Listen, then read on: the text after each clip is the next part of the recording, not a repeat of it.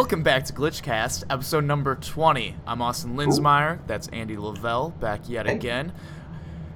If you haven't heard about Glitchcast before, if this is your first episode, we are the founders of glitchup.com. Movies, TV news, sometimes video games much more the website, less the podcast.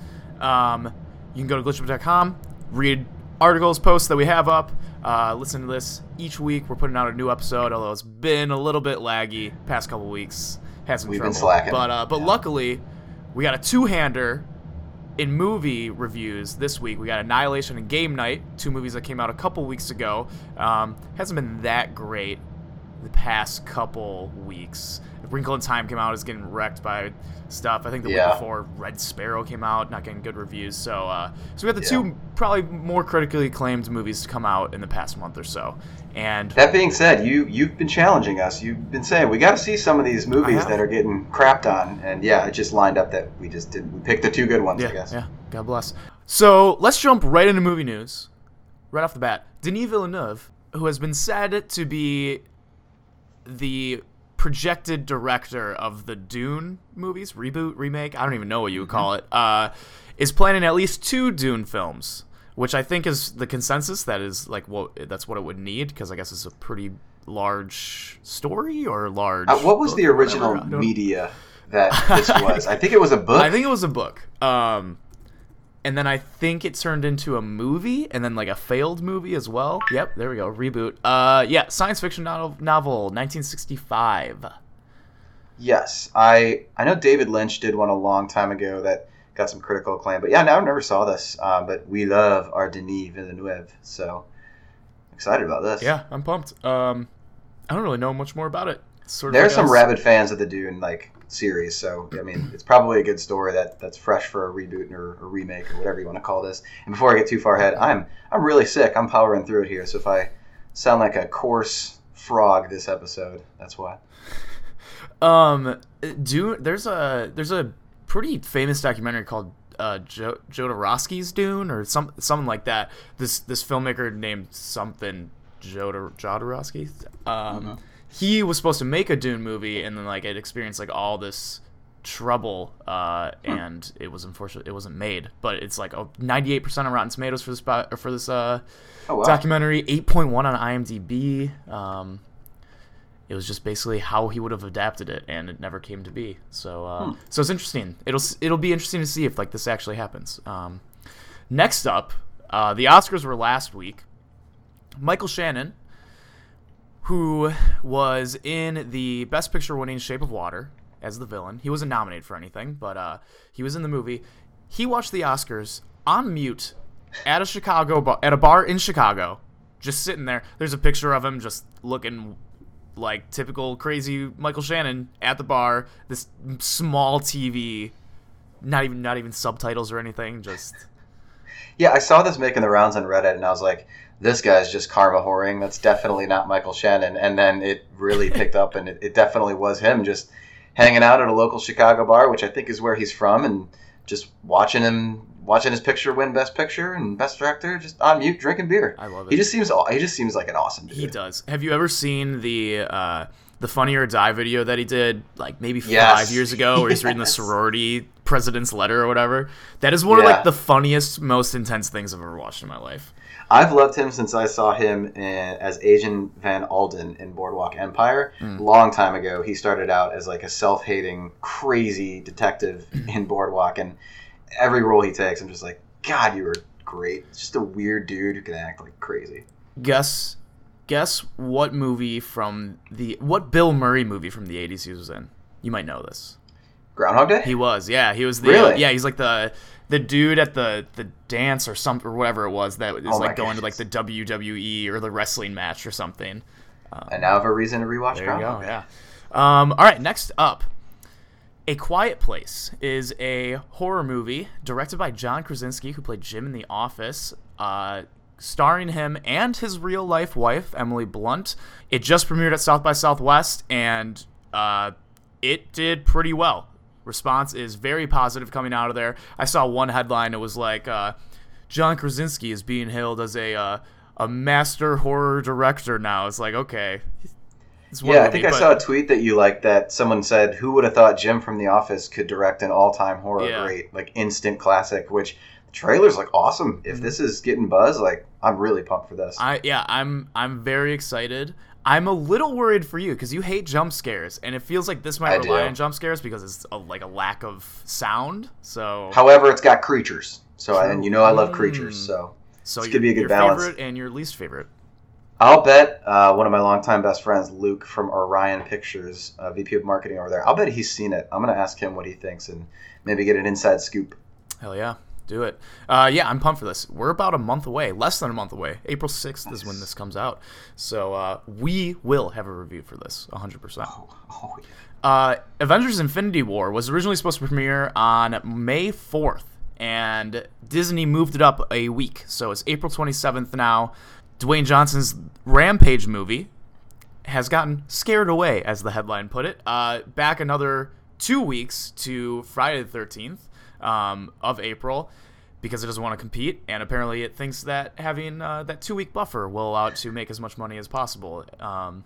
Because it definitely, I would imagine, probably similar fan bases would be going to these movies outside of like. Well, I saw somebody posted, well, damn, I was going to go see this on 420. That was going to be the only reason I was going to see it. I guess now I have to see it on Friday the 13th, another weird kind of holiday. But, I mean, this is the right move.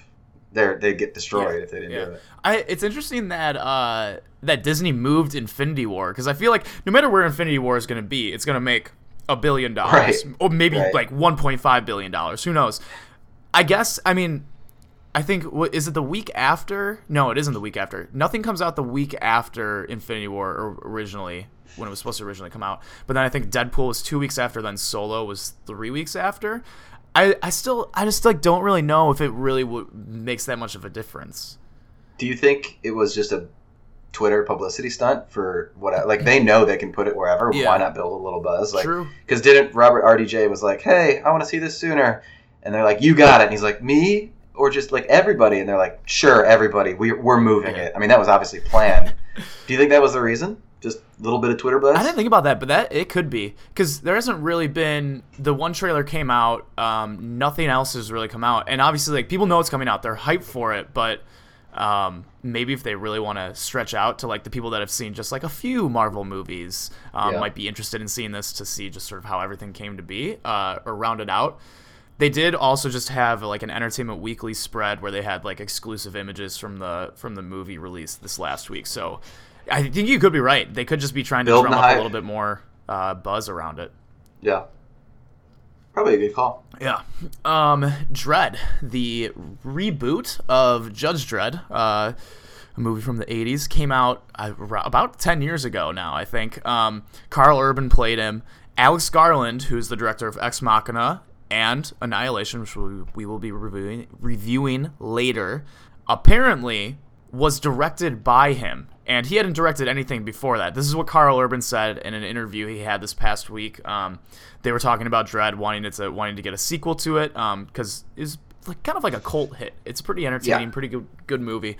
But I don't think it made a lot of money. The fan base just wants it, and Carl Urban did an interview and said Alex Garland actually directed it. Apparently, the named director was locked out. Was prohibited from participating in the editing process, apparently, because of creative differences, I guess. Must have been some pretty combative differences. And so Alex Garland, I guess, took over and just completely edited the entire thing. Maybe helped out during the actual shoot. It sounds like he really tried to get a co-director credit, but somehow they eventually just decided on releasing a public statement saying, "Oh, we had said we were going to sort of collaborate on this." This came out in 2012, so there we go. only 6 years ago. And then, the original. Did you ever see the original with Sylvester Stallone? I have not, no. It's actually might be my childhood nostalgia talking, but I remember loving it. But I really liked the Carl Urban Dredd, and that makes sense. That I mean, it does kind of fit his visual directing style, and probably was his big break. So thank God, because that got him hopefully to where he is today. He actually wrote 28 Days Later, Sunshine, and something else. Never Let Me Go. Yeah. Please keep cranking out awesome sci-fi stories. Next up, Sharlto Copley, who was in District 9, The A-Team. The A-Team. He's going to be in Get the Gringo or whatever. Oh, yeah, Gringo, yeah. Yeah. He's going to play the Unabomber in an upcoming film called Ted Kaczynski. I don't know much about the Unabomber, to be honest. I don't, like, as, like, a person. I know what happened. I don't know as a person. Sharlto Copley is generally, like, kind of like a wacky actor. And so I don't know if this really fits with it or if he's just, like, trying to go more serious or what. So I Googled, I know a little of the story, but I Googled Ted Kaczynski, and I can totally see him playing it.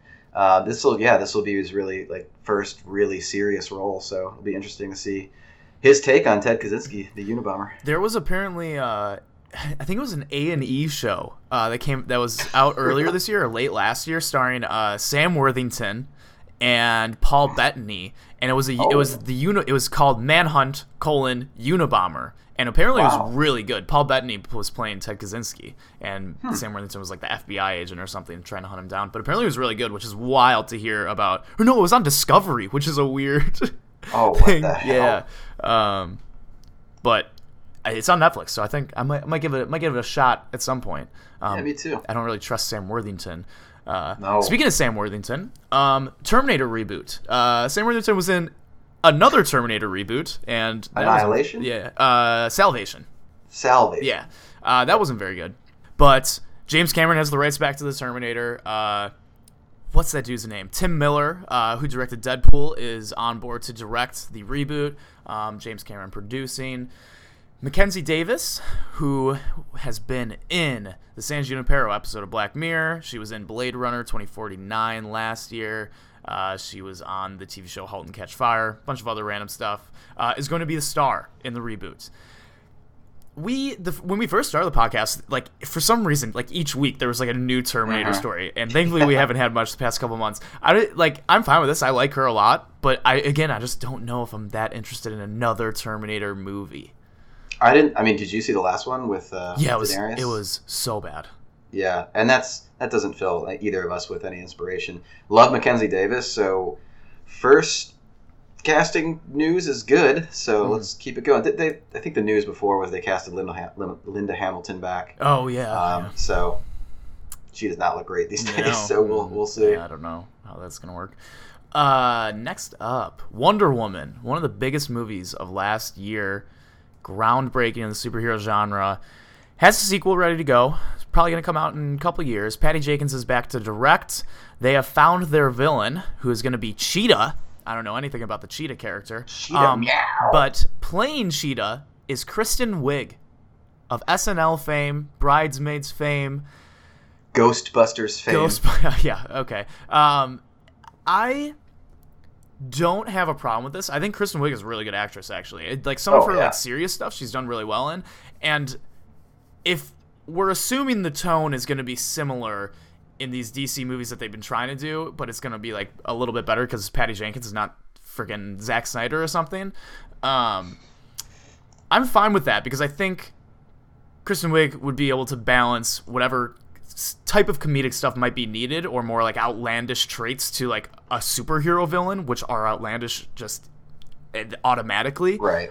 Is fine, and pull off just being sort of actually villainous. So I googled Kristen Wiig Wonder Woman and just found I just slacked you a fan mock-up of what she'd look like. Just Google like Kristen Wiig Wonder Woman and just see all like of her picture next to Cheetah. This could either be really bad or I don't know how they're gonna make this good. I read in some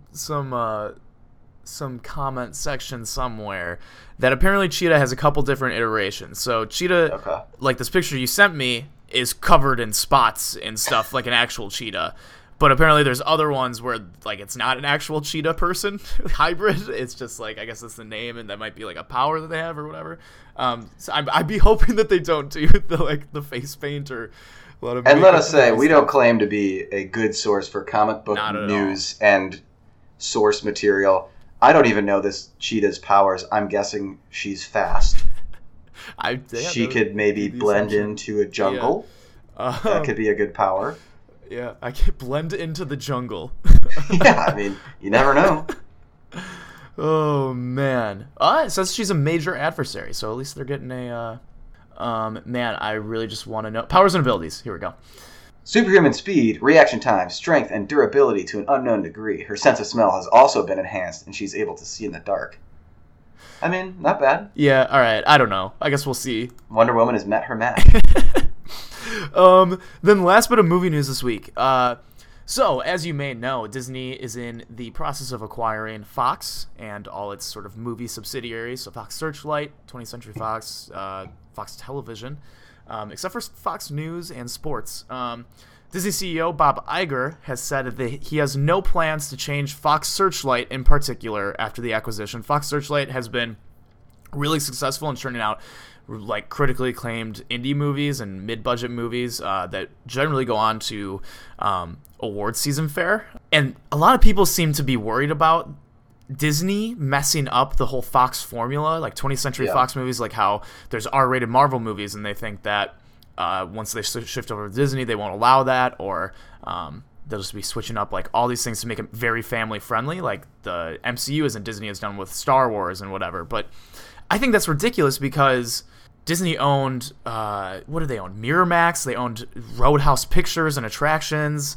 They've owned a bunch of other stuff that put out R-rated movies and like very adult-oriented stuff.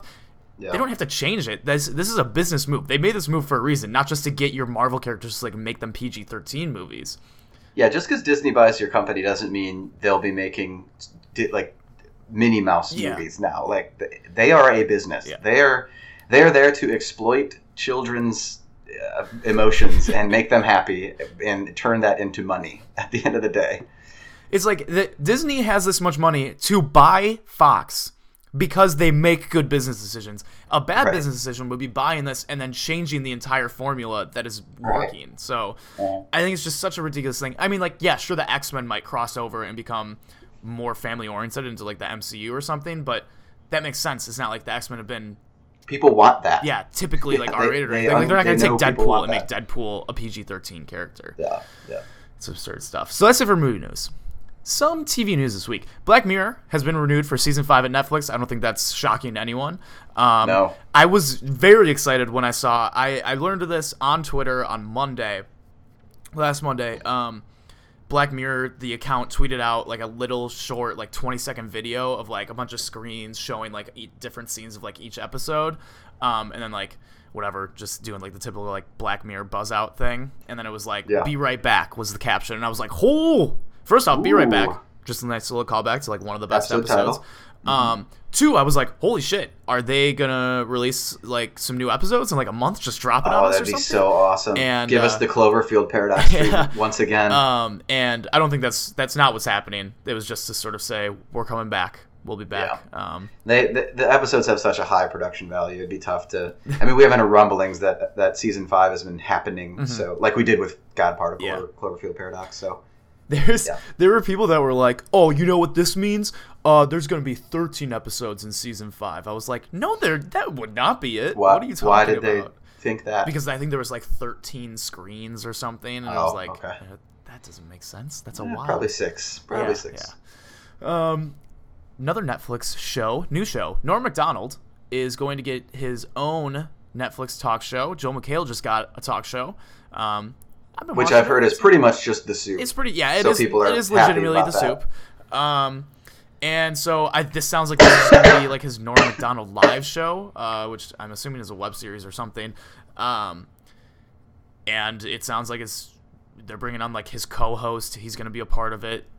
Pretty straightforward. I'm just more interested in the fact that they're moving into like this talk show territory. They had like Chelsea Handler talk show that I don't think is going anymore, but it's interesting that they're doing this because I think talk shows are kind of hard to do when it's something that's on Netflix because people aren't going to like talk show is easy on cable because you're sitting around because people just like, have it on. Yeah, you're like you finish watching the news at 10 and then Jimmy Fallon comes on your screen and you're like, oh, okay, this makes sense, and it's an immediate watch. Like you're not going to come back and watch like whatever. You're not gonna come back and watch a Leonardo DiCaprio interview that was going on during Oscar season 3 months later. Maybe you will. I mean, I guess it's never been tested. Yeah, I love Norm. this will be interesting to see if something like this works. David Letterman recently has his talk show. I know that's more like longer subjects and not just interviewing celebrities. But yeah, this is an interesting move. I think the only other place where I really want to see them go as soon as possible is sports. Get Netflix in a live sports game, and I think the world will be happy. I don't know if they'll ever do that. It doesn't seem like that's their thing, or they're interested in it. I think Amazon I think is they the will. more likely one. I think they will. All right. Very soon. We'll see. Within a year, they're going to make sports moves. Lock it up. All right. You are a shareholder, so. Mm-hmm. More Netflix news. Barack Obama, former president of the United States, is in talks to provide shows for Netflix. So this, I imagine there's plenty of people out there that are not happy about this, that are like, no, you can't do this. Or there's probably people that are like, oh, well, this is just like Fox News, but like for the liberal side, which I doubt it's going to be. It sounds like he just wants to put out like inspirational stories. Right. And that's like what these shows would be about. It's not going to be like him sitting at a desk pushing an agenda. Doing that. This dude wants some time off from being the limelight. Like he's letting the Republicans do all the messing up right now. And the part of it is like there's a pretty high demand for Obama stuff because people really liked him. And so I mean, let him cash some checks here. Let him make some money off of it. And people were mad because he did a speech at MIT and it was like private and they weren't streaming it anywhere or releasing it to the public. And people were like, "Oh, come on! Like we deserve to see that too." It's like, no. How about you get into MIT or pay for a ticket to go to this? Like he deserves to or make become money the for president. Stuff. Yeah, and just wild stuff. But that's interesting. So it's just crazy that we have 4 news pieces about TV, and 3 out of 4 of them are Netflix, and the only other one is live streaming Disney. Nothing we're talking about is traditional cable. Love it. Yep. Just love it. Death of an era. So then our last bit of news of the week. Jon Favreau is going to executive produce and write a live-action Star Wars series, which will be on the new Disney streaming service that is supposed to debut next year. I love this. Yeah? I love Favreau. And while I've lost track of how many Star Wars things are in the works at this point, I'm going to love it until it becomes fatigue. So at this point, I love Favreau as an actor, as a director, storyteller. Love it. Hopefully he gets into some really deep stuff that the fans want from the extended universe, maybe some video games. But as of right now, I love it. In 2 years even, I might be pretty tired of all this.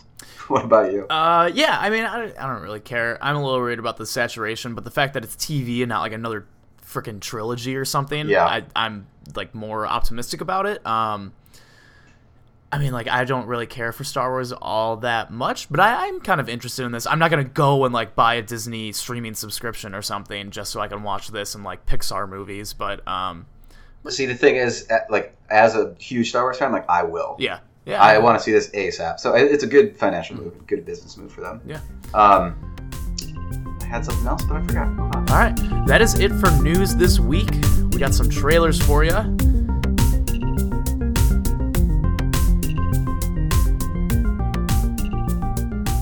Borg versus McEnroe is a new Shia LaBeouf movie coming out. He's back. He's Where's back. he been? I have no idea.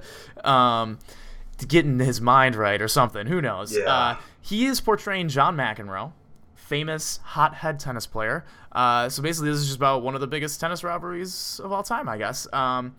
Looks like it's going to be about much more about McEnroe trying to not be consistently portrayed as just like a dickhead in the sport and being a villain, and then Borg like struggling with being like the number one guy and like the famous like popular tennis player. I think it looks decent. I'm happy to see Shia back. Shia doesn't really have the voice down, I don't think. Yeah. I don't think he's trying to do a voice, but yeah. I mean, I don't know much. I don't know the story, so I don't follow tennis. I don't think I've literally ever played tennis. I play a lot of sports, but I've never played tennis. So this does interest me. And Shia's back. Yeah, no, I'm excited. That's about all that I can say about it. Next up, we got 3 kiddie movies. Let's go. All like reboots of famous characters. The Grinch, is coming out from Illumination Entertainment, who made Despicable Me and Minions. Yes, Minions. Yep. Everyone loves Benedict Minions. Cumberbatch is voicing the Grinch. Didn't even realize that. I had to read the little description on YouTube. It looks like a Grinch movie. It looks like an Illumination movie. It looks very kiddie, and I don't quite get it because in this trailer there's a moment he's like, "We're gonna go and do bad things today," and then he goes to a store and he doesn't let this old lady get this jar of something. He grabs it and is like, "Oh no, I don't want it," and then puts it back and then breaks it. Okay.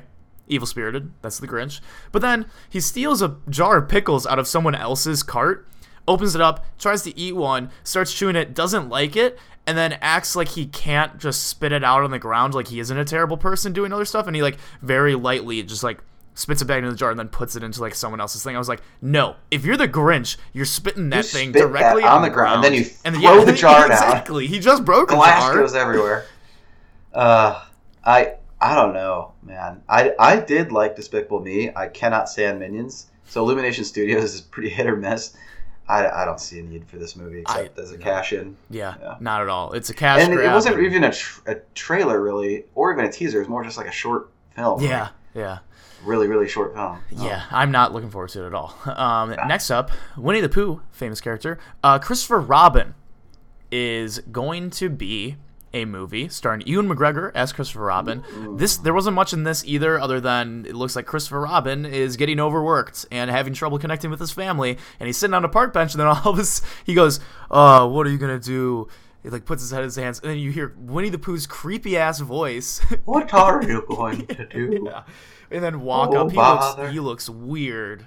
He's like Paddington, but more animatronic looking and raggedy and has dead eyes. Yeah, why? You barely saw him. Why is it a gray color palette to this movie? Shouldn't it be colorful? I don't know who this is made for. Is it for kids or is this for? It has to be for kids, but maybe it isn't. I don't know. I don't know what the big Winnie the Pooh thing is either, because there was a movie called Goodbye Christopher Robin that came out last year, starring Donald Gleason and Margot Robbie, and Robbie was in that? I'm pretty sure, yeah. And that wasn't very good, I don't think. I have no idea why this is a thing. It looks weird. It looks like they put it in the Harry Potter universe or something. That's the color scheme that's going on. I don't know. It's Pooh just looks off-putting. Yeah. And he's just his weird old man voice. I can't do it. Oh, bother. And then next up is Mary Poppins. Mary Poppins Returns. My bad. Starring Emily Blunt as the titular character. Looks like Lin-Manuel Miranda's in there as well. Yep. Doing all the music, I think. Yeah, there wasn't much to this other than they were trying to corral in a kite, and then she's floating down on the kite. And I was like, that is just so stupid. All I could think about is two things. One, the line in Guardians of the Galaxy, which, two, if you haven't seen it yet, I'm Mary Poppins, y'all. And two, Princess Leia Mary Poppinsing back into a ship.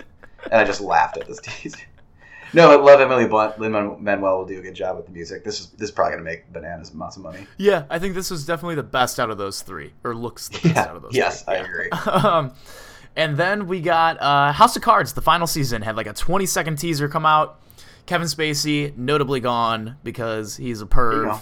And Robin Wright Penn, I think? Yeah. I don't know if she says still has the pen on Robin Penn, Penn Wright. Robin Wright Penn. Yeah. Robin Wright. And she, as Claire Underwood, is back. She's president, and she says, I don't remember what she says. We're not finished yet or something? No. So, first of all, did you watch last season? I did. It does end in a way where they could reasonably write him off pretty easily. Yeah. So that was good for the show that was in the direction it was going anyway. Yeah. But this is... It pans up to her, and she turns around, and she goes, "We're just getting started." Oh, yeah. And then it goes, "House of Cards, the final season." I'm like, no, you're not. You're ending.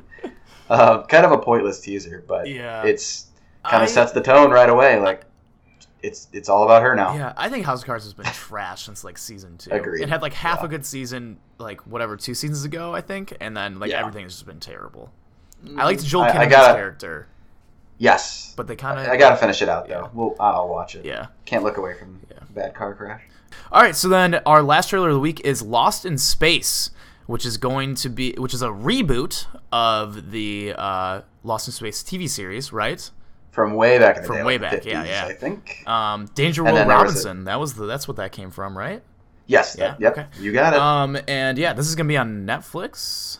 Mhm. And yeah, what are your thoughts? What are your thoughts on this? I didn't watch the trailer, so Did you see the movie back in like the 90s? no. With Wait. who's the chick from Mean Girls? Gretchen Wieners was in it, I think. Or am I thinking of Zathura? I think I might be. You might be thinking. I don't of know. Zathura, There was like okay. two similar space movies. Yeah, but, no, I don't know. dude, this trailer has everything. It has little kid actors, which are going to make or break the show. It has really good CG, like CG good enough that it could be like an Abrams Star Trek movie. Really good music and a story that looks pretty engrossing. I was blown away by the production values in this trailer, and I immediately want to watch this. Interesting. I will have to watch the trailer. Oh, you didn't catch it? No, I did not. Very, very good. It's on my radar now. Yeah. What's like the vibe of it? Is it like straight sci-fi? Is it like drama? Is it like sort of like goofy at times? It should, if it follows the original show and the remake and what I think the trailer is going for, it's going to be like family-friendly sci-fi. Okay. But this one doesn't look as family-friendly. There's, Okay. of course, kid actors in it, teen actors, but it looks a little more serious in tone. So probably family-friendly sci-fi. It's not going to be like Altered Carbon level of sci-fi. Yeah. Kind of like a Star Wars tone. Gotcha. All right. Nice. Sounds like something I could be interested in. Oh, yeah. That is it for trailers this week.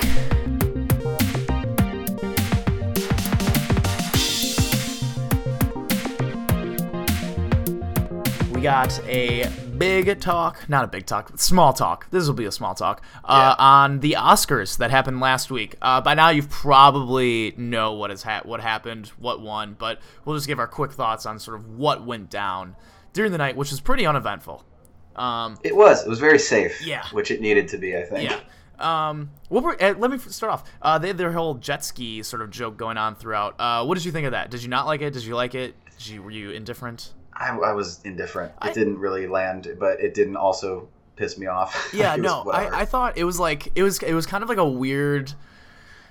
I didn't like it to start, and then I liked it more and more as the more. Well, the guy who people won talked it's about it. riding it across the stage. Kind of. I liked it by the end. And when they first said it, I was like, oh no, this is just such a dumb gimmick. And then like as people like kind of like integrated into their speeches, I was like, okay, Yeah, that was a little kind of chuckle funny. every time. Yeah. And it was kind of a subtle, not mean way to say like, don't ramble, keep it tight, people. Yeah.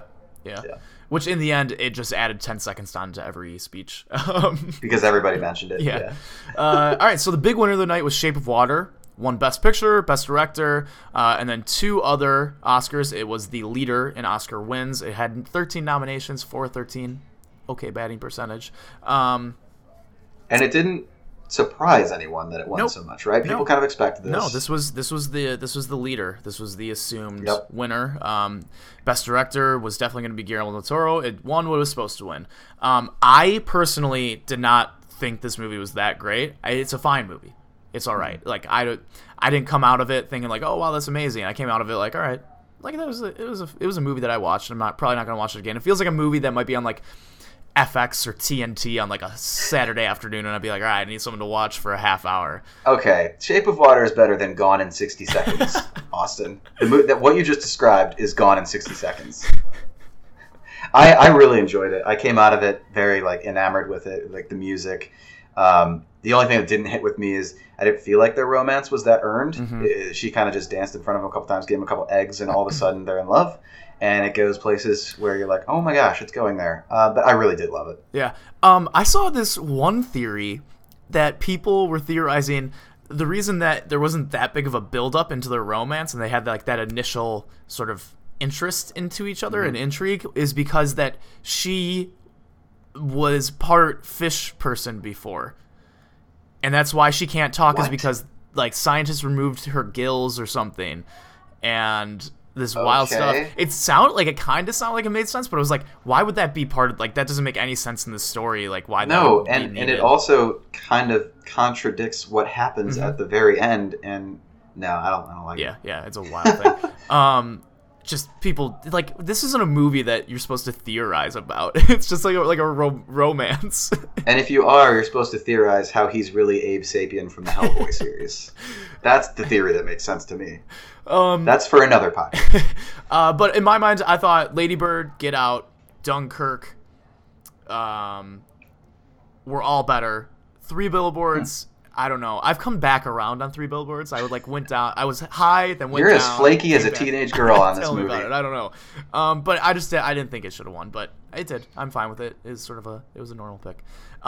This is one. This is the most excited I was all night. Jordan Peele won for Best Original Screenplay for Get Out. That's huge. First African American to win that award. This is like the first award that a horror movie has won in forever. I think like Silence of the Lambs was like the last notable horror movie to win something. Like 20 years ago. And so this is awesome. He deserves it. Each time that I watch that movie, I notice like more and more like intricate little things that might be more about him as a director than a writer. But it's kind of crazy that some dude that was on Mad TV and was on a Comedy Central show won Best Original Screenplay at the Oscars in his first movie, nonetheless. We need what's Key's full name? Keegan-Michael Key. Is he like feeling like, oh, he's doing way better than me? Is he doing stuff? Is he he's directing or anything? I don't think did he direct that movie that I turned off that you loved about like actors trying to make it big? A couple of them got on SNL. Don't Think Twice? Yeah. He didn't direct that, no. Oh, okay. But he was in that. He doesn't do directing or writing, I don't think. He does a lot of acting. He was in a Netflix show called Friends from College. He's been in a couple movies and Don't Think Twice. He's been in a couple other movies. I don't know if he's writing anything else. I think he's actually supposed to be in like one of Jordan Peele's upcoming projects. So, makes sense. So yeah, and he I don't think there was any envy or anything. He was very excited from like. Oh, for sure. This is a huge win. Yeah. Huge win. I was hoping for either, the females to be represented in this category or Jordan Peele. So beautiful. Yeah. Love it. And then that actually comes down to Lady Bird. Lady Bird was nominated 4 times, won 0 awards. Not Best Original Screenplay, not Best Director, not Best Picture, and lost out in both acting categories that it was in. It had like the best chance, I think. Like I don't even know what it had the best chance in, but it was my pick in my prediction post that I put up on glitchup.com. Not worthy to read it anymore, but it was my prediction. Like it is sort of a out there prediction that Lady Bird was going to win, just because like the weird preferential voting system that they have for Best Picture. I thought it wasn't a very divisive movie, and I thought it would pick up enough. I still think the buzz around it and Greta Gerwig is very, very big for the industry, and it's going to pave the way for better chances like this next year and years to come. So definitely great that it happened. Would have liked to see it come away with something, but it's a shame. Yeah, and then Blade Runner, our favorite movie of last year, won the 2 awards that it was nominated for, 2 categories that it was nominated for. Best Cinematography, Roger Deakins finally won. 15th time nominated, and he's your boy. Been just making beautiful movies for the past 30 years. And then visual effects beating out Star Wars. War of the Planet of the Apes. Get out of here. War for the Planet of the Apes. War of the Planet of the Apes. And Andy Serkis never getting any recognition for that performance. Which I don't really. I like. Yeah, that sucks for him. But Blade Runner, I needed it to win. Yeah, Blade Runner needed to win. Just that sex scene deserves incredible film. Yeah. Crazy. We were both just stoked that it came away with a couple Oscars. Yeah, that was awesome. And then finally, the acting categories. Yet again, something just from a very predictable, chalky night. All the favorites won. They won literally every important award. All 4 of them did, which is like the first time that ever happened. Frances McDormand won for Best Actress. Gary Oldman won for Best Actor. Sam Rockwell for Best Supporting Actor. And Allison Janney for Best Supporting Actress. I was pretty much fine with all that. I didn't watch Darkest Hour, and I feel like Gary Oldman deserved an Oscar, but I was worried that like maybe he was just getting it because like it was like sort of like your typical thing. Like time. It was his time. He gained weight. He did some outlandish things, smoking cigars, and stuff like that. I saw a tweet. It was like, for 20 minutes there, Kobe Bryant had more Oscars than Gary Oldman. Oh yeah, that was one of my favorite things too. Was right after Kobe won that for his short Dear Basketball. People were like, "All right, Kobe's the GOAT. How many Oscars does Michael Jordan have?" None. Exactly. Yeah. So perfect. Kobe Bryant, Oscar winner. All right, so that is it for the Oscar recap. We'll move into our 2 reviews now. We will start with Game Night, latest comedy coming out here a couple weeks ago. This stars Jason Bateman, Rachel McAdams, Lamorne Morris, who plays Winston on New Girl, Kyle Chandler, Jesse Plemons, Meth Damon, or Fat Damon, whichever one you prefer.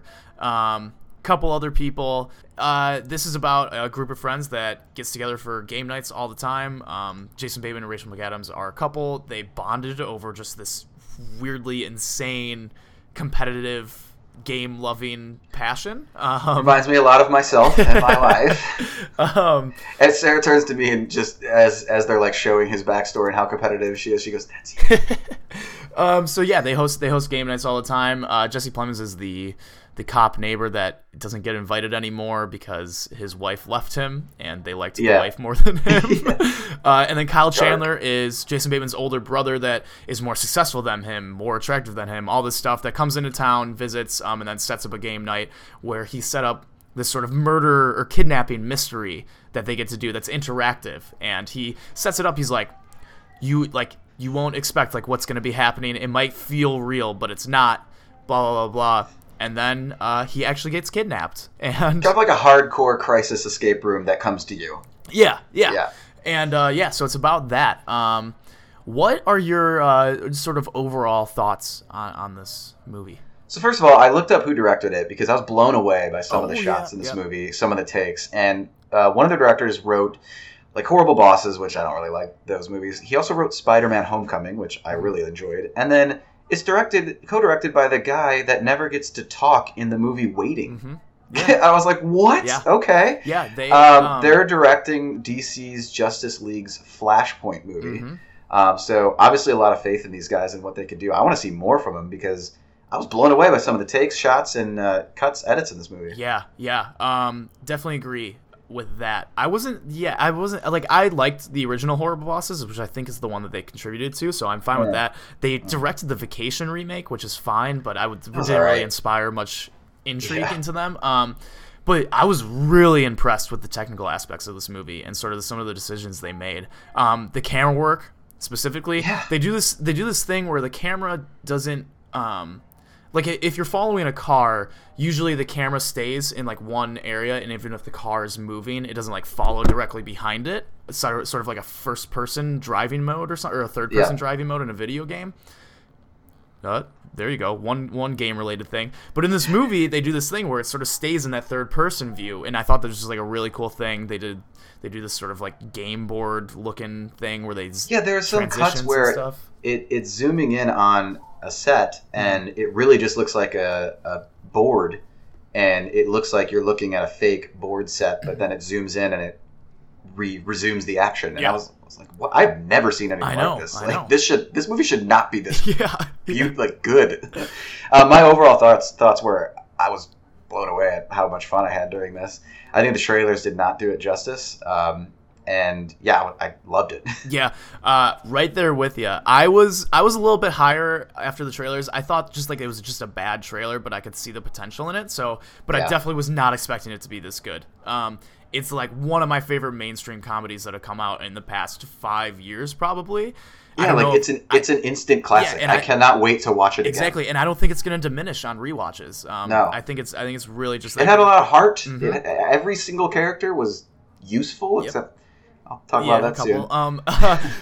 But like just some standouts. I mean, Jason Bateman is always good. Like, are we only going to get mainstream comedies from Jason Bateman? Is that like the thing? Original mainstream comedies just going to be Jason Bateman from now on? Awesome. He was fantastic. His chemistry with Rachel McAdams was great. They worked really well together without ever feeling like it was just sort of like just this faux, just only based on their competitiveness. Which I liked because when it first started, I was worried this like what it was going to be like, and it developed into something more. Jesse Plemons, the MVP, easily. Oh my god, he was outstanding. Jesse Plemons was so funny. Outstanding. He has just like some jokes that they're not even jokes, just some lines that he has in this movie had me like just dying laughing more than I've laughed at I can't wait to talk about them in about 5 minutes. But just technical aspect, it was just well-rounded. There's a scene in this movie where it's a zero cut scene, or maybe they cut with CG. There's one later in the movie where I turned to my wife, I go, they haven't cut in like 3 minutes. Like, this is technically very impressive. Like, what is this shot doing in here? Yeah, it's wild. I loved it. What would your do you want to go through any specific likes? Just like save it for spoilers. Do we want to? I do have two other didn't like things in non-spoiler. There were two characters in this movie that argued the entire time, and for me, it felt out of place and took me away from the main story in the group, and I got kind of annoyed with it. I was really searching hard to find stuff that I didn't really like about this. That was just one thing that I could put my finger on. Yeah, I will say there's a character. I think he might be one of the ones that you're talking about. That I actually love in everything else that he's been in, and I hated him in this. Well, let me clarify it. Once this argument that these two characters have gets resolved, it jumps away from the main plot for like 5 minutes in like a backstory, and I was just like, get me back to the movie. This is a weird side story. Okay. It just didn't work for me, and honestly, that's really, without talking about spoilers, things that I could put my fingers on that I didn't like. Yeah, I couldn't really come up with much that I didn't like other than some specific characters. I think the entire thing was just really well done. There's black comedy or dark comedy, whatever you want to call it, in it that works well. There's sort of just like it's just a perfect balance between sort of this black comedy that might be a little bit less accessible to mainstream audiences and balancing it with that mainstream mindset and surprisingly good cinematography, directing, and action. Like, it has it all. Like, this movie's, it's more than just a churned out comedy like Vacation was, or Horrible Bosses 3 will be. Yeah. So what is your grade for this movie? I can't believe this, so I'm going to give it an A. Like, it was so good. I was blown away. Yeah. What about you? I'm right there with you on it. I think coming out, I was like, I was like, I don't want to be too high. I'm gonna give it an A minus. And then like the more I think about it, I'm like, oh god, it's just so good. I just want to watch it again. There were so many things that I think I didn't catch. I was reading Reddit, and some people were saying there are thematic things that are like certain scenes are shot in a way to pay homage to a board game. At one point, somebody grabs a knife, and it's like that's a Clue reference. Zooming in on a cul-de-sac is another reference, and it's just, there's a lot of layers to it, and it doesn't have any right to be as good as it is. So, definitely recommended by Glitchup. 100%. All right, so that is it for the non-spoiler section. Spoiler section for Game Night, starting now. Skip it. Skip ahead. We'll have the timestamp in the description if you don't want to hear any spoilers about Game Night. Game Night. And keep in mind that after these spoilers, we'll be talking about non-spoiler Annihilation. If you want to hear our thoughts about Annihilation. All right, so... where would you like to start? Okay, so what characters didn't you like? We'll just jump off of that. I didn't like. I think the guy was from New Girl. Yep. Okay. And the girl, I don't know what she's from. I've never seen her or anything before. But it comes out that she apparently cheated on him, and every time they cut back to him, they go back into a mini argument. And I've been there. I've obsessed over a thing with a girlfriend or a wife that I couldn't let go of, and I had to know. So I did relate to it, but every time they went back to that argument, I think it kind of took away from the main storyline, and especially when they went to the little mini story revealing who she slept with. While I did kind of find it funny, I was just like, get back to like the cast and the main plot. Yeah. What about you? I didn't mind it that much. I just like the guy Lamorne Morris. I just think he's really funny and just sort of entertaining to watch. The woman didn't really add much for me. It didn't feel like she was a really fleshed out character. I liked the one thing that I really liked about it was the fact that he did the Denzel voice when he was on top of the boxes, and then it sort of tied back together at the end. The laugh. Yeah.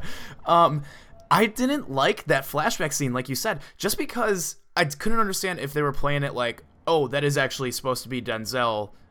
We just couldn't get Denzel to be in the movie. And then like they came out of it and like so I missed it. I didn't even laugh at that part because I was just like trying to figure out what is the relevance of this is it actually him? Is it not him? I think it would have been better if she just would have been like, I slept with Denzel. Yeah. And then just showed him the picture. And then that ain't Denzel and that's it. Like, why do we need the whole 5-minute flashback?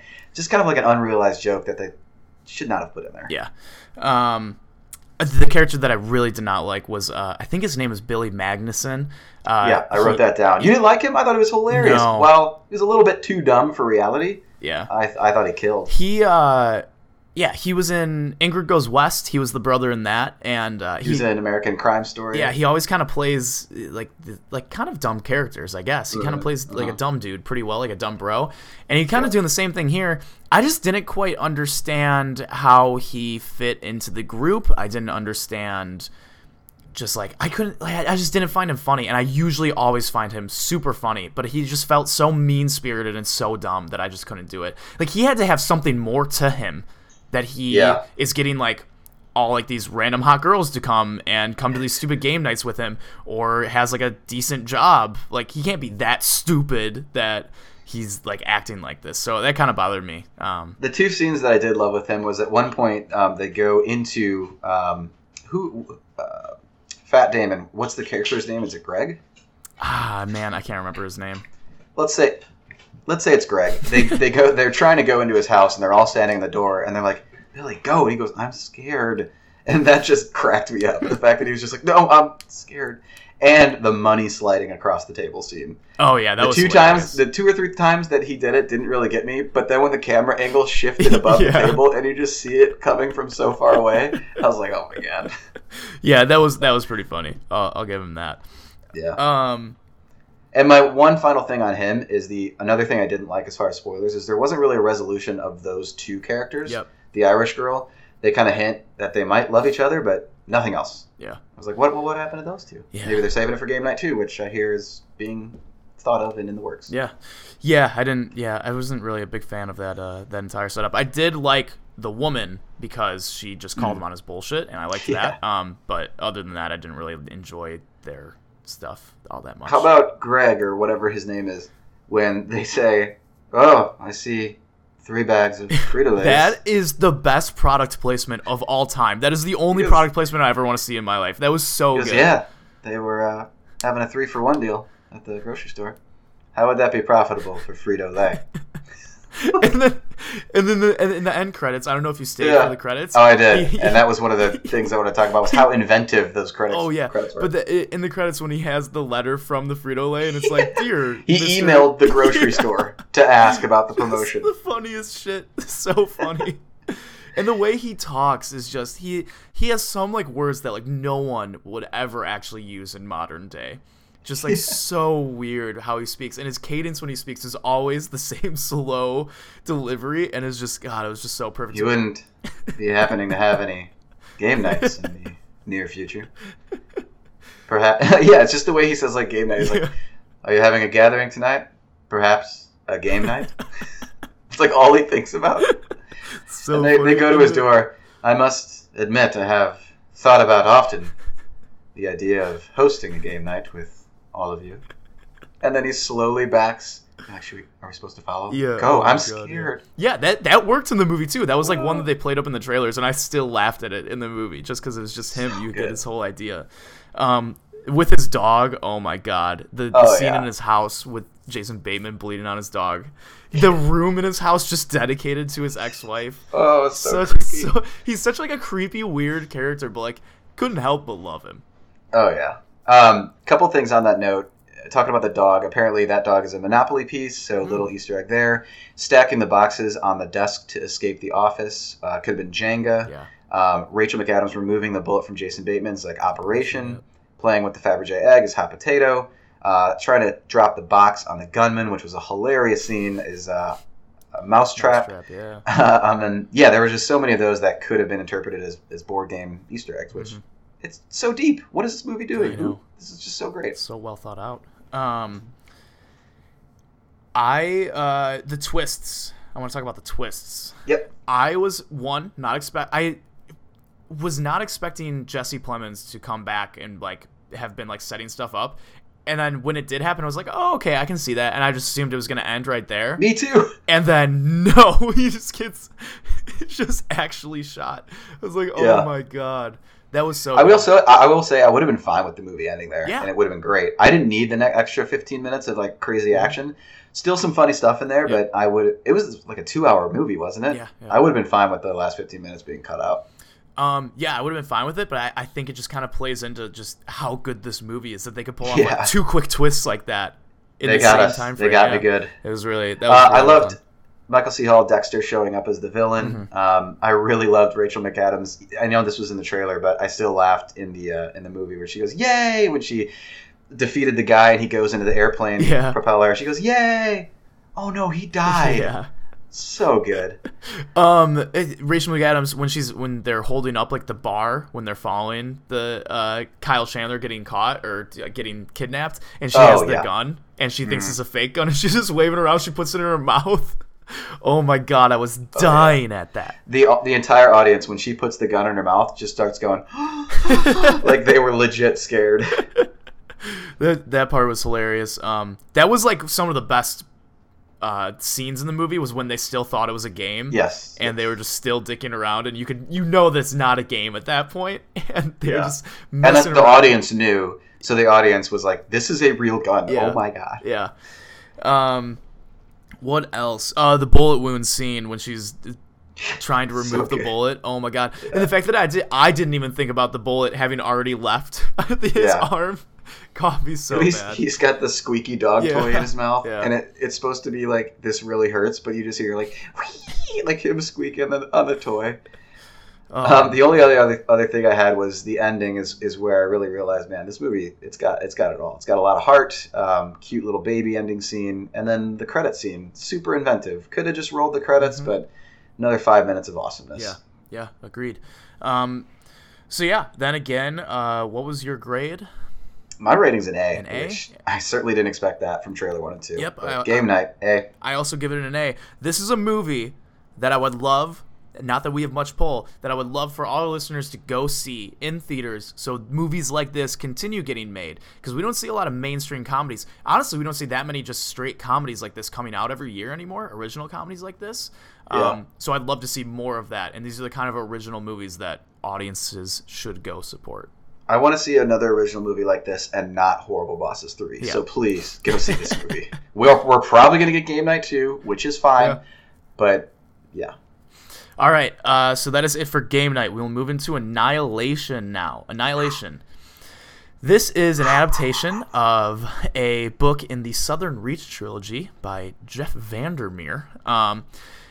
Now, when I say that, apparently this is pretty different from the book. Alex Garland didn't even...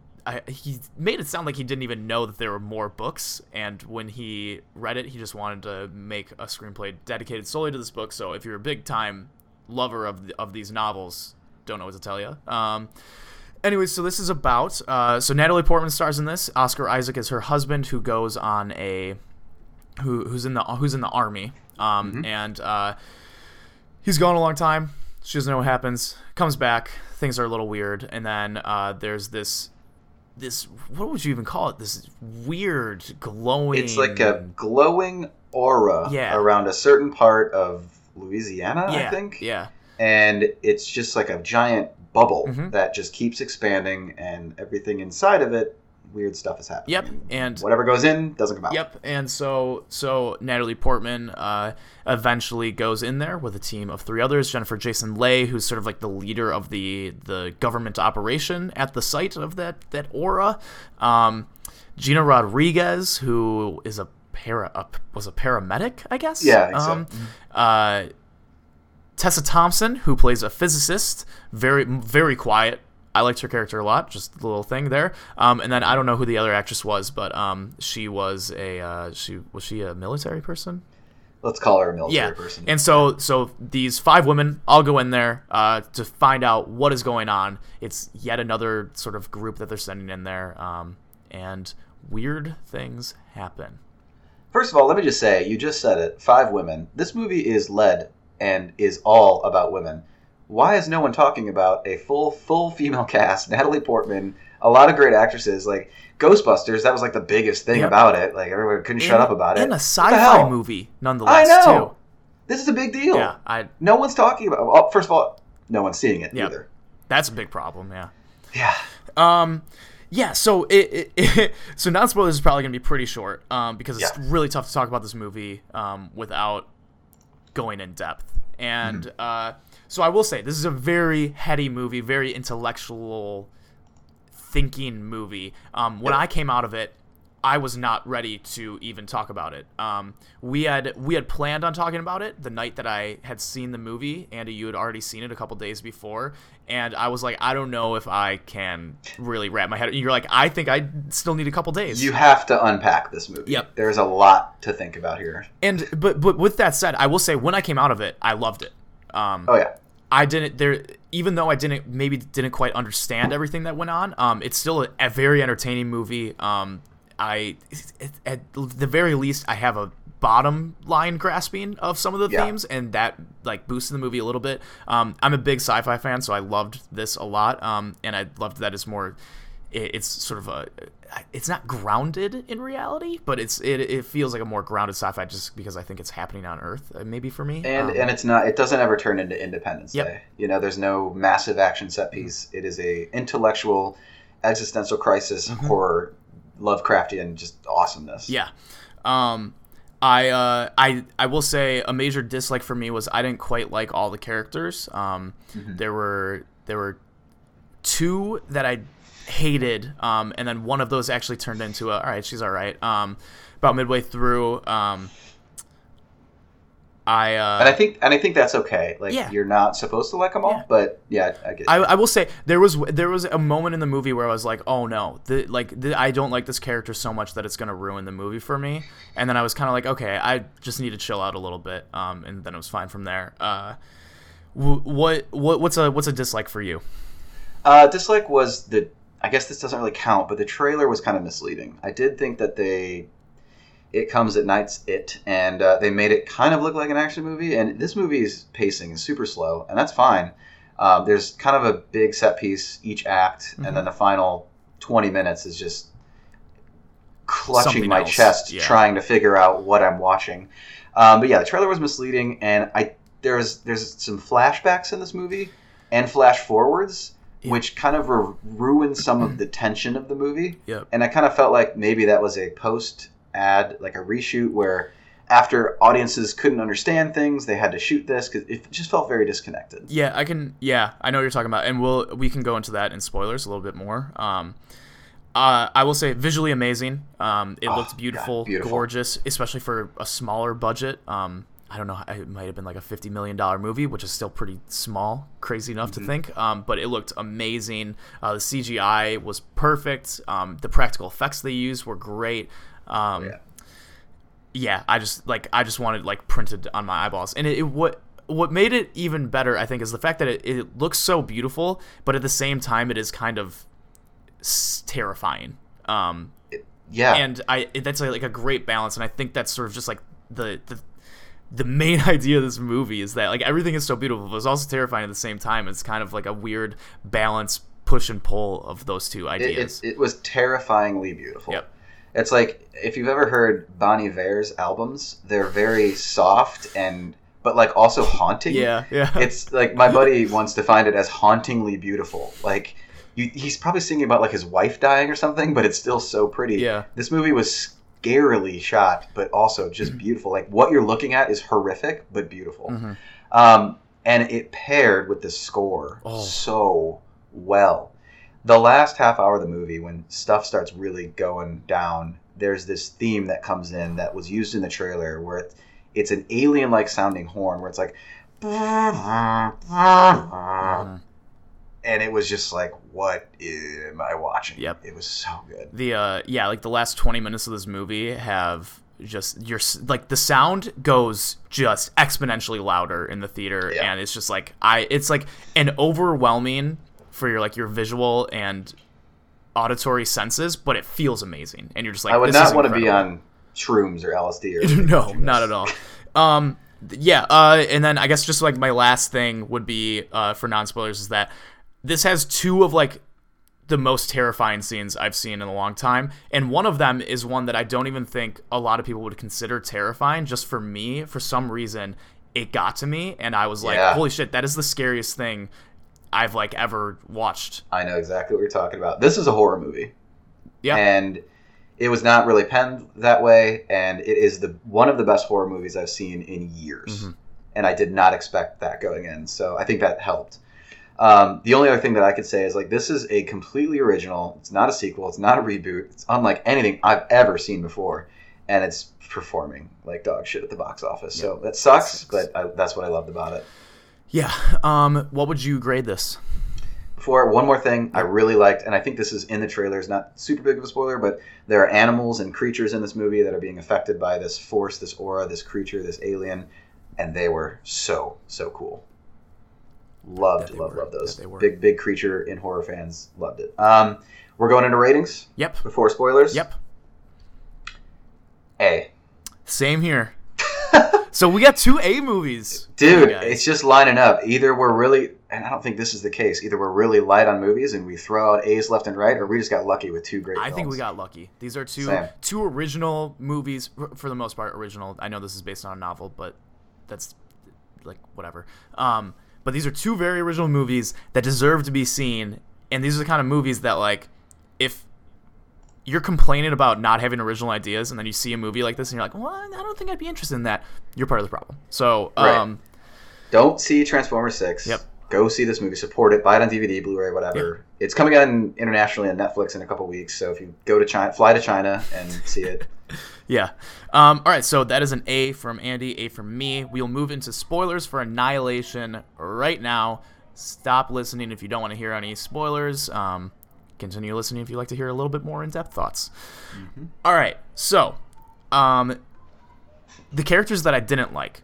I did not, and I think I might just not like Jennifer Jason Leigh as an actress all that much. I don't love her either. And so when she first showed up, I really did not like her. I couldn't really get the vibe on her. I wasn't sure if they were just going to make her just like this cold leader, like bitch kind of thing. But she develops into more than that. And I think as the movie went on, I definitely I turned into liking her character. And you find out why she's such a cold-hearted bitch. Yeah. And the cancer. We can say it. The cancer. Yeah. And then number 2, this is Gina Rodriguez's character, the paramedic. Yep. I hated her so much. I felt like her weird turn wasn't really earned. I didn't feel like, and I didn't like the way that she played it. Like I just didn't like that character at all. That's my I really only have one didn't like too big into spoilers, which is team member on the team goes crazy all of a sudden, which I understand they're in the shimmer and probably messed with her mind a little bit, but it just felt like so cliche that one of them goes crazy, somehow ties all 3 of these women up. How did that happen? Exactly. And we have this scene. However, it leads to obviously my favorite part of the movie, probably yours as well, or second favorite part. Second favorite part. You want to hit that now or wait? No, let's do it right now. I will say one more thing about her. Yeah, I didn't like it. It was just like it was an all of a sudden change. They didn't really lead up into her like having like these weirder thoughts and stuff. It was more so like a couple other characters that were a little more freaked out. Like Tessa Thompson's character was the one that was more freaked out, and she was calm the entire time. Granted, that was just sort of how her character is, but I just didn't like the sudden shift, and I didn't think it was really fair. But yeah, so that scene. Yeah. So she ties him up, and then we get this mutant bear that has the man bear pig. Yeah, man bear pig. That it takes the screaming of the member that it just killed earlier in the movie, and when it opens his mouth, you just hear this woman scream, and it's just like it's like a distant scream, but it's like right there and present, and it just cuts into the silence. This was the most horrific and scariest scene in a movie that I've seen. I can't even remember the last time I was like, oh my God. Like, this was my favorite part of the movie, bar none. It was a terrifying scream, a terrifying looking monster, well done animation, animatronics, not super CG, well shot, horrific. Just terrifying. God, and when you hear that scream, you know that like it's not her. You know it's gonna be something bad. But I did not expect it to be that. And oh man, and what they did, like it like rips off her like the bottom of her mouth or like her jaw, and that is so just gross, but it's so intense, and it's just like, oh my God, that was like I was like, what? How are they gonna get out of this? Like what are they gonna do? The one thing that in the very back of my mind, I wanted to just kick it out of my mind, but have you ever seen the YouTube video of a goat yelling like a man? Yeah. It reminded me kind of that, of this just the YouTube video is this goat just tied to a post that's like, ah! Ah! now you've ruined And it. I know, I was like, get out. This is scary. I want to enjoy this. I don't want to think about this stupid YouTube video. It's reminding me of this. But it did kind of remind me of that, which ruined like 1% of the scariness of this scene. Oh man. Yeah, that scene was intense. But that wasn't the scariest scene for me, which is weird. Oh, I know. Yeah. Before we get to that, did you catch the bruise on her arm turning into a tattoo? Yeah, I caught the tattoo thing pretty like right away when they first showed it in the in the interrogation scene, and obviously like they meant to show it right then. And I was really confused by that, and then you sort of learn that it's reflecting DNA and stuff, and so then I understood it, but I didn't quite understand when she like I don't know, it was weird to me. I didn't like quite get that because I think someone else ended up with it too, didn't they? I think so. I mean, DNA and cells are bouncing around the shimmer, so it's gonna happen. Yeah. Yeah, and then we've got. I love the art direction, the flower people, like flowers. The flower people. That is like another thing that is just like a haunting thing. Yeah. Is the flowers like? Are they seeing the genetic makeup of people and trying to emulate that? Well, that's the thing. That's what they posit as their theory. But then Tessa Thompson turns into that. She decides, I don't want to fight. Yeah. I want to just let this, whatever this is, happen. It makes me think that they were wrong. That like those were people that had turned into this, and that makes it even. That's even more horrific, Jesus. Right? I didn't even think about that until just like right now, and like in the movie, I was like, oh man, that stinks. And then I just like was like, well, if she just kind of like let it happen, that's probably what happened to these other people, and that's just like what happened to them. In the pool when they first find like their one like base that they want to stay at, so they watched that video of Oscar Isaac and the crew that was in there before. That was horrifying, and I was like, gross. Like, did this big like nasty worm go inside him? Like, what is going on? And that was just like, I was just like, oh no, ouch. And then they go to him, the actual dude that got cut up in like the pool area or whatever that was. And wow, that is like, again, it's just like this hauntingly beautiful thing. Terrifyingly beautiful. It's like a gorgeous looking thing, but it is disgusting and repulsive. It's a human carcass that has been turned into this disgusting piece of art. No, yeah. And it was just off-putting, but I couldn't look away. It was just unlike anything I've ever seen. Yeah. Oh, man. Yeah. Let's move on to the alien scene at the end. The last third of the movie, when you kind of finally figure out what is happening. Yeah. Or do you? Yeah, honestly, I don't even know if I understood what was going on. But this so she goes to the lighthouse, finds the lighthouse. There's like the weird just skeletons of people. What was that? Who were those people? Were those? I don't know. I just don't know. Yeah. I haven't read this anywhere, but I was thinking they were like giant stalactites things, just like tall water ice things. And I was thinking, is that DNA? No, that would make sense. I was thinking maybe they were trying to emulate the lighthouse, but the lighthouse doesn't have DNA. I wasn't sure what those were leading up to that, or what the graveyard was leading up to that, or the statues of human bones. Yeah, I didn't get that. Still don't. But anyway, so she goes in, and there's like the blown up person or whatever, or skeleton, whatever. Or I don't even think there's a skeleton there anymore. I think it's just black. And then there's like the video camera set up, and I was like, oh god. And it's Oscar Isaac with a southern accent all of a sudden. He hasn't had a southern accent up to that point. Southern accent all of a sudden. I'm going to come back to that. Let me remind me about the southern accent. And so he's like talking to someone off camera, and then is going to blow himself up with a phosphorus grenade. Blows himself up, and then Oscar Isaac comes again out from behind the camera and is just like standing there like with his slicked back hair. The other Oscar Isaac didn't really have slicked back hair. Little difference there. That was an intense scene, and that's sort of when you start to realize there's a little bit more going on. Right in that moment, I was a little confused. I thought that, and I was still kind of confused throughout. I thought that maybe that was another one of the crew members. And like the DNA transfer was just so intense that like the other crew member became him. Yeah, totally. I think that is part of the theme here. Is it's not just mutating things; it's copying things. And that kind of brings me to what I really liked about this alien was that you find out pretty soon that it doesn't really. Does it have a purpose? Is it there to destroy? Is it there to befriend? Yep. Or is it just a thing that is doing what that thing feels it needs to do in its evolutionary current state? Like, it's I don't know. It's reminiscent of Arrival in that sense, where the aliens in Arrival were just trying to help. The alien here isn't trying to help, but it's not trying to do bad. It's just kind of there, and it's living how it's living. Like it's not trying to do anything in particular. It's just trying to stay alive without trying to hurt anyone. Is it just trying to learn? Yeah. Like, yeah. So go forward into this dark cavern, and what happens next? Actually, first, so I do want to say, how come Natalie Portman didn't realize right off the bat when Oscar Isaac shows up in the beginning back to their house that it wasn't him, because he doesn't have a southern accent in that one, and he apparently had a southern accent originally. I think your husband dies or boyfriend dies, and they show up, or you think they're dead, and they show up in your door. Yeah. You're gonna not question too much about it. Fair enough.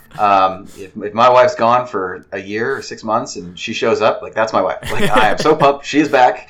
All good. I'm not going to question a little bit of accent or a birthmark gone. Right. I mean, in her mind, probably she's not thinking aliens just yet or clones. All right, fair enough. All right, so then back to the lighthouse. So she looks at the video, and there's like this little hole, cavern that she can go into, and it's this, I don't even know what you would call this dungeon-looking.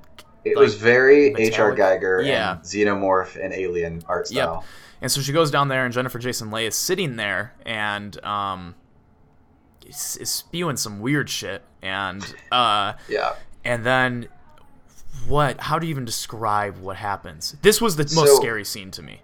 Really? Yeah. Not the next one. When are you talking about when she looks into the void, basically? Yeah. Or when a thing starts when she looks into the her? void, when this thing starts forming out of Jennifer Jason Leigh's, when she disintegrates and then becomes into this thing, this like weird morphine orb, but not an orb, like this metallic shiny looking thing. And when she's looking into it, it was just so scary to me, because it was like, I don't know what to expect in that moment. Like, what is gonna happen coming from this? What even is this thing? And that was just like, I was just sitting there, and it was like the most scared I'd been in that movie. I didn't know what was going on. It's like she was looking into a void that, like, looking into her own destruction or her creation, or her destruction and creation at the same time. Just looking into something that, like, the human mind cannot comprehend was just scary and just off-putting. It just made me feel weird. Yep. Yeah. that is such a good way to put it, too. Yeah, it's looking at something that you can't comprehend. And the way that they captured that on a film that my eyes could see and feel, like, just well done. Yeah, well done. It was crazy. And so then it turns into an alien thing. I think it starts to just take the form of her human-like stature. Reflecting, and starts to mimic her. Yep. And I thought this would have been your choice for scariest. If you have an alien that is trying to figure out what you are and, like, how to live in this current environment, it's doing so, and it's mimicking her, and it starts to do exactly what she's doing. So in essence, she can't get away from this thing. And at one point, it pins her against the wall and is crushing her. And the more she tries to get away, the more it pushes. That, to me, was like claustrophobic, scary, terrifying stuff. I thought that was going to be your pick. Yeah. No, that's that. Honestly, just like the last 20 minutes was just terrifying. Mind. Yeah. But I mean, that's just another thing of this alien is like I think it plays into the theme, or one of the themes is like the self-destruction idea. Is like she almost dies because she is trying to, like, ruin herself, or like a copy of herself, and she's not realizing that, like, these actions that she's taking is what is causing damage to her. And it's just it was an interesting way to, I guess, kind of put like that mirror look on the way and make that into like reflecting of the theme. I didn't quite understand how it worked out where she handed the grenade and then it was fine holding the grenade while she ran away. I read a little bit about that, and I think the theory is at that point it had kind of, like, it finished the kind of cloning or merging process. You know, it had emulated enough that it had a framework to go off of to be her, or be a copy of her, emulate her. So she was able to get away. And back to the self-destruction thing, like, that is a thing that I took away from it too, and a common theory. Everybody who went in there, they made a point to say, are broken people and are self-destructing, whether it's self-inflicted by cutting, I think Tessa Thompson was the cutter, or whether it was cells in their own body, like cancer eating away at their own body. Definitely a theme of the movie. Yeah. And then she ends up, and then everything burns down, and then does the shimmer comes More down, self-destruction. Right? Yep. More self-destruction. Yeah. Yep. And then it's back to her, which has been interspliced throughout the movie, getting interrogated by some scientist, and then meeting up with the Oscar Isaac replicant, I guess, again, and he's all of a sudden fine, and she's like, you're not him, right, or whatever, and he says, yeah, I think, and then he asks her, and does she even say anything, or does she say, I don't know? I don't remember, but just rewinding just a little bit, when she takes a sip of water out of her cup right before that scene, I think my eye was on it because I was wondering if I was going to see blood, and I didn't, but I did see, and I don't know if you caught this, there was the water kind of going down the glass, and then the water going down the glass literally split up like a cell would split up. Oh, really? Yeah, no. I read that it also makes like the infinity symbol, like the tattoo that she had as well. Yeah, it does. Yeah, but then it splits. Okay. It almost like I think they showed cells in a microscope that she was looking through before the movie do that exact thing. Yeah. So to me, that's just emphasizing the fact that neither of them are themselves anymore. See, I thought she was still herself. She just carried whatever it is out of there. That could be the case. I mean, there's interpretations of it, but I think both of their eyes did the same thing. Both their eyes did the same weird thing. Yeah. God, it's just like so tough to understand. I don't quite know. I think we could do an entire hour-long dissection of the movie once we see it again, but this is just going off my recollection 3 weeks ago, your recollection 2 weeks ago, and just so many ways it could go, so many layers, so many things it's trying to say. Fantastic film. Yeah, it is outstanding. Highly recommended. Hopefully, maybe you're in an international territory soon and you can watch it on Netflix. Or go support it in the theater. Hopefully it's still in the theater. Yeah, absolutely. All right, so again, Annihilation, that was an A for Andy, an A for me. Game Night, an A for Andy, an A for me. Ooh, baby. Awesome stuff. And that is it for what we're talking about this week. Thank you for listening. Remember to like, subscribe, comment, share. Check out glitchup.com.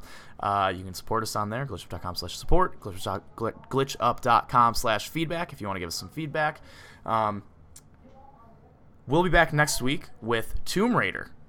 Ooh, this year. Getting some early buzz, I think. Yeah. Like, it's not horrible, which is good. Which is surprising. I will say that. So we'll be back with Tomb Raider next week. Be sure to listen. Remember to subscribe so it comes straight to you.